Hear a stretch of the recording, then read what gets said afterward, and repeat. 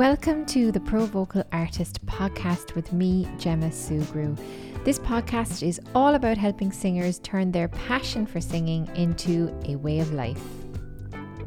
In this video, I want to outline 5 reasons why I gave up alcohol for good. Well, okay, it's early days. So far, so good. Why I think all musicians, especially singers who are ambitious, should consider doing the same. If you're new here, my name is Gemma. I'm a coach for all things vocal artist related. If you want to work with me, check out my link in the description below. I'd love to meet you and see if I can help you, or send me a direct message on Instagram at Gemma Sugru. And before I proceed, I want to mention that I am not a medical professional, and if you feel like you may have addiction issues when it comes to alcohol, you should definitely speak with a professional health practitioner. Let's go. Okay, so reason 1 is why you should give up alcohol is your vocal health. Okay, so let's firstly talk about singing whilst under the influence, and just get that out of the way. As an example, do you think it's a good idea to lift weights in the gym under the influence? Probably not. Why? Well, with your decreased inhibitions, you might decide you can lift way heavier than you actually can, coupled with your reduced fine motor control. Your technique is going to be severely compromised. So you have way too little fear, way less technique, bad combo. So the same goes for singing. While singing under the influence, you might decide to belt higher for longer than usual and stretch your voice past its limit, whilst your technical motor skill is really compromised. No good. So I'm sure many of you are like, yeah, singing whilst drunk, bad idea. All right. But I just wanted to get that kind of covered because I'm really here to talk about the negative impact of lifestyle drinking on your singing voice and on your singing career and on your artist career. So even if you would never drink before a show, alcohol intake as part of a lifestyle can still have a negative impact on you. If you watch my video about vocal health, you know that maintaining a level of hydration is crucial to your vocal performance. If you are or aspire to be a professional singer, you need to think of yourself as a professional athlete. Your body is your instrument. Your sleep quality, your stress levels, how you train, and what you eat and drink, they really matter. If the body is dehydrated from caffeine, sugar, too much salt, or alcohol, the vocal folds are less lubricated, which means your body works harder for less return on that hard work. So therefore, it kind of kicks off this negative feedback loop. So let's talk about the risk for reflux and why you should care. So there's this thing called silent reflux. It's also known as laryngopharyngeal reflux, LPR. It's a condition in which the stomach acid flows back up the esophagus, your food pipe, and into the larynx and the throat. So LPR is called silent reflux because it often goes unnoticed. You don't feel like you have indigestion issues per se. And it commonly happens at night. So a side tip is to sleep on your left side, no pun intended. If you already suffer from this, so you're going to reduce the negative impact. So look at that image there on your esophagus, your larynx, and your throat if you sleep on your left-hand side instead. Alcohol is known to contribute to acid reflux as it interacts with your stomach and esophagus on a variety of levels.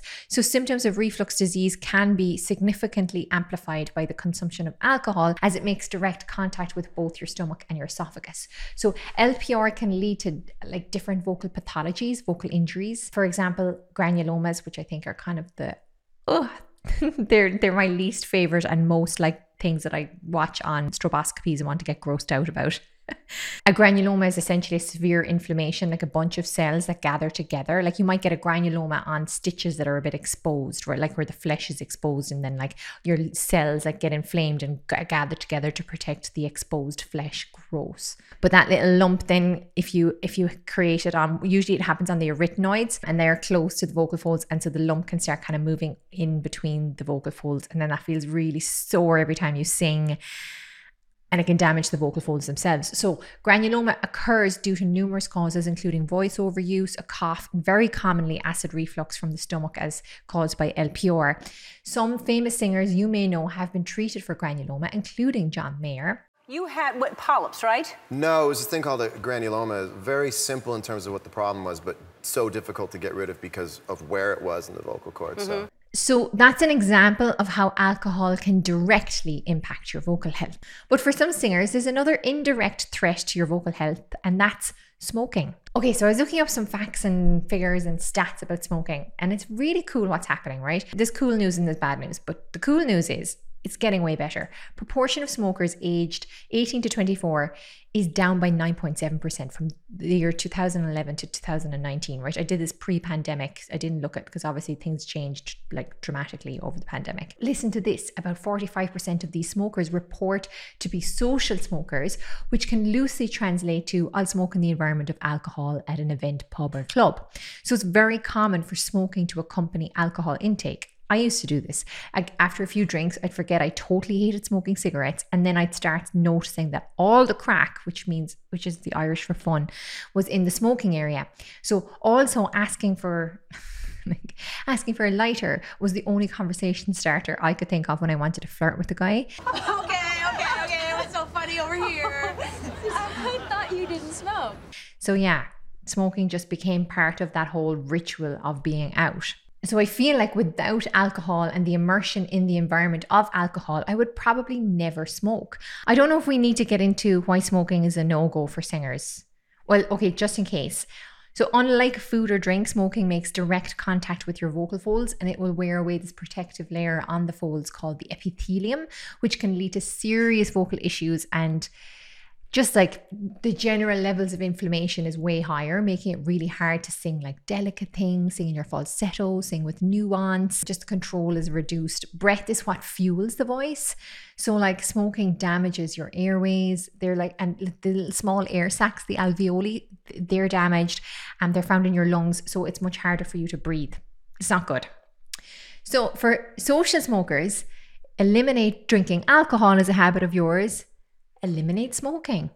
Okay, reason number 2, alcohol drains your resources, your time, your energy, your money. More stats. There are around 8 million artists on Spotify. 0.0125% of those artists, that's 1,000 artists, are reported to have earned more than $1 million in revenue from streaming. Lucky them.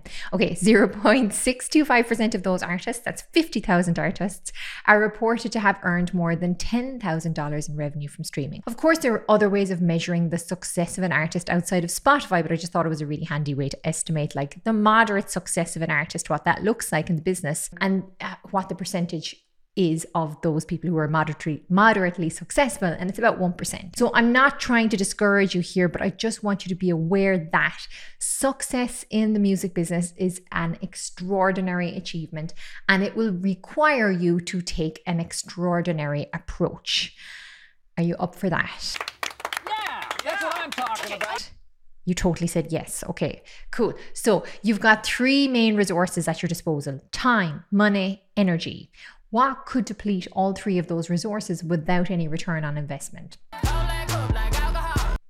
Like imagine the competitive advantage artists who don't drink have. Like these artists don't have to recover from a night out all day Sunday and maybe into Monday and Tuesday, depending on how hard they went. Imagine the money those artists who don't drink save and can invest in coaching, equipment, TikTok ads, PR. Your success as a music artist comes down to consistent, high quality habits over time. So I teach students on my Pro Vocal Artist program to make in the morning. So you should always do your songwriting, your content creating, your practicing and your producing at the beginning of your day before anyone else's priorities get in the way. And so it gets your fresh attention and your best focus. Making the morning as a habit repeated over time is going to add up very quickly. I've become addicted to the work I can do in the early morning, and I protect that habit fiercely. Like I'm very careful about the evening plans I make, and not drinking has really allowed me to be in the right state of mind to stick to my plans to leave events early. People are like, Gemma, just have one. And I'm like, oh, and I've done that, right? But I'm the pits. My decision-making skills after 1 or 2 drinks, it's just so a switch goes off in my mind. I'm like, what bar is open the latest? Like, how can we make this night last forever? So I just can't go there. And like I said, I'm now devoted to my morning routine. Like it's a love affair. Once I get into the swing of it and get some excellent sleep and I can get into that level of focus in this morning, I feel like Bradley Cooper in Limitless. Like you're just like, I'm super clear and in flow, and it's such a great feeling. It's like, it kind of is like a drug. And yeah, you know it's going to lead to something good in the future, so you're totally motivated by that. But to be honest, just doing the deep work for the fact of that flow feels amazing. Like I genuinely jump out of bed because I can't wait to do the drug of flow in the morning. So, which leads me on to the reason number 3, and this is the clincher for me. Reason number 3, alcohol negatively impacts the quality of your sleep. I know, why would that be it? But I was obsessed with sleep after reading The Benefits of Sleep in the book Why We Sleep by Matthew Walker. I became really obsessed with getting the best quality sleep I possibly could. I bought this Oura ring. I'm not wearing it right now, but I wear it when I go to bed. Oura ring, and I started tracking it like a hawk, and I really noticed the benefits. Honestly, my ability to like solve problems, be more creative, more productive, less emotionally reactive, like make better food choices, perform in the gym, learn. Everything has improved because I took my sleep really seriously. And once you get that, you just won't want to let that go. So when things opened back up again after COVID and I started meeting up with friends for dinner, I'd have wine, we'd meet for cocktails, even just 1 or 2. And I noticed my sleep scores were terrible the next day.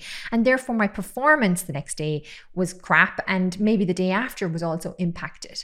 So how alcohol affects your sleep. Wait for this now. Alcohol is often used as a sleep aid, and according to Matthew Walker, it's anything but. What? I was as surprised as maybe you are, maybe you're not, maybe you know all this already. But anyway, yes, alcohol is a depressant, a sedative, but sedation is not sleep. Alcohol disrupts your sleep throughout the night by activating the fight or flight response. Your sleep cycles are continuously interrupted, which prevents you from getting into REM. And REM sleep is where the magic happens. REM takes care of the learning, the memory, the emotional and mental health.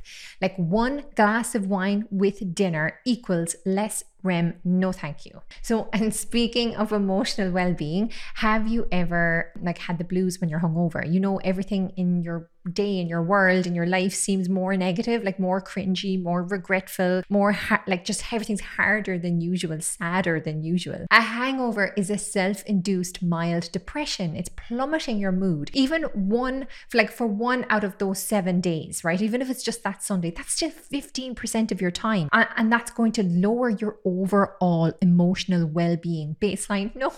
No, music business is hard. We need your emotional resilience to push forward with this. Just don't do it.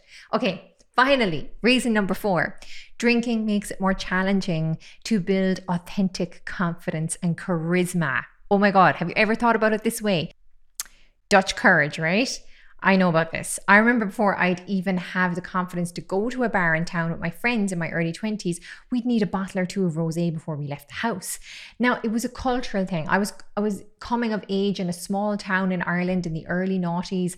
I really didn't know any better, and things are starting to change now for sure. Like apparently there's a thing called the rise of the teetotal generation. Google that. So there's a gradual cultural shift away from binge drinking in young ones. But what concerns me about drinking for Dutch courage, especially for us performers, is that you never get to develop your own real authentic confidence. Alcohol really masks your authentic self, and it like robs you of those social experiences that you can grow from. And you're going to need to develop this charisma, this personal confidence, this self-awareness, this way with people. It's a skill that compounds over time the more you practice it. Every social situation is an opportunity to practice, right?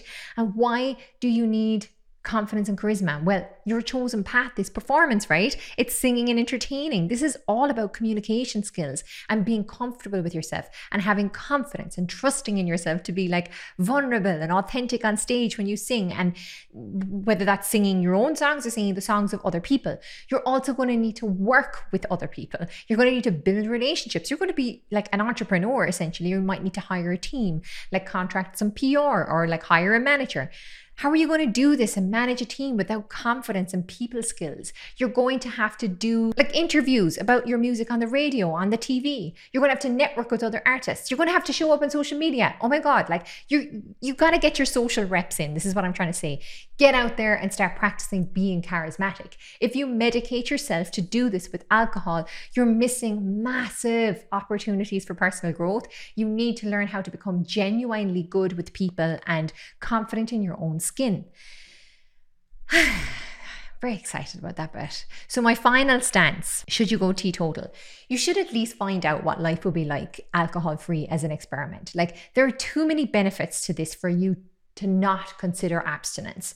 If you're ambitious and you really want to achieve your potential, stop sedating yourself with alcohol and kind of like opting yourself out of the race a little bit.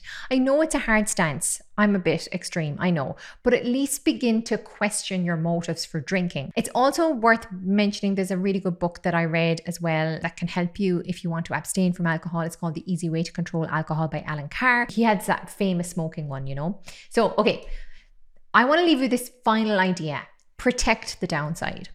I've learned that a happy life is more about protecting the downside than chasing the upside. Protect yourself from the downside of alcohol. I want you to win. I want you to thrive as an artist. I want you to enjoy every second of what you do and grow as a person and as an artist exponentially. Also, I'd love to hear what you think. So comment below. What's your opinion about abstaining from alcohol? Am I mad? Am I being too extreme? I do feel like I made a really good case. I might make a good lawyer. Okay, so like and sub if I helped. Bye.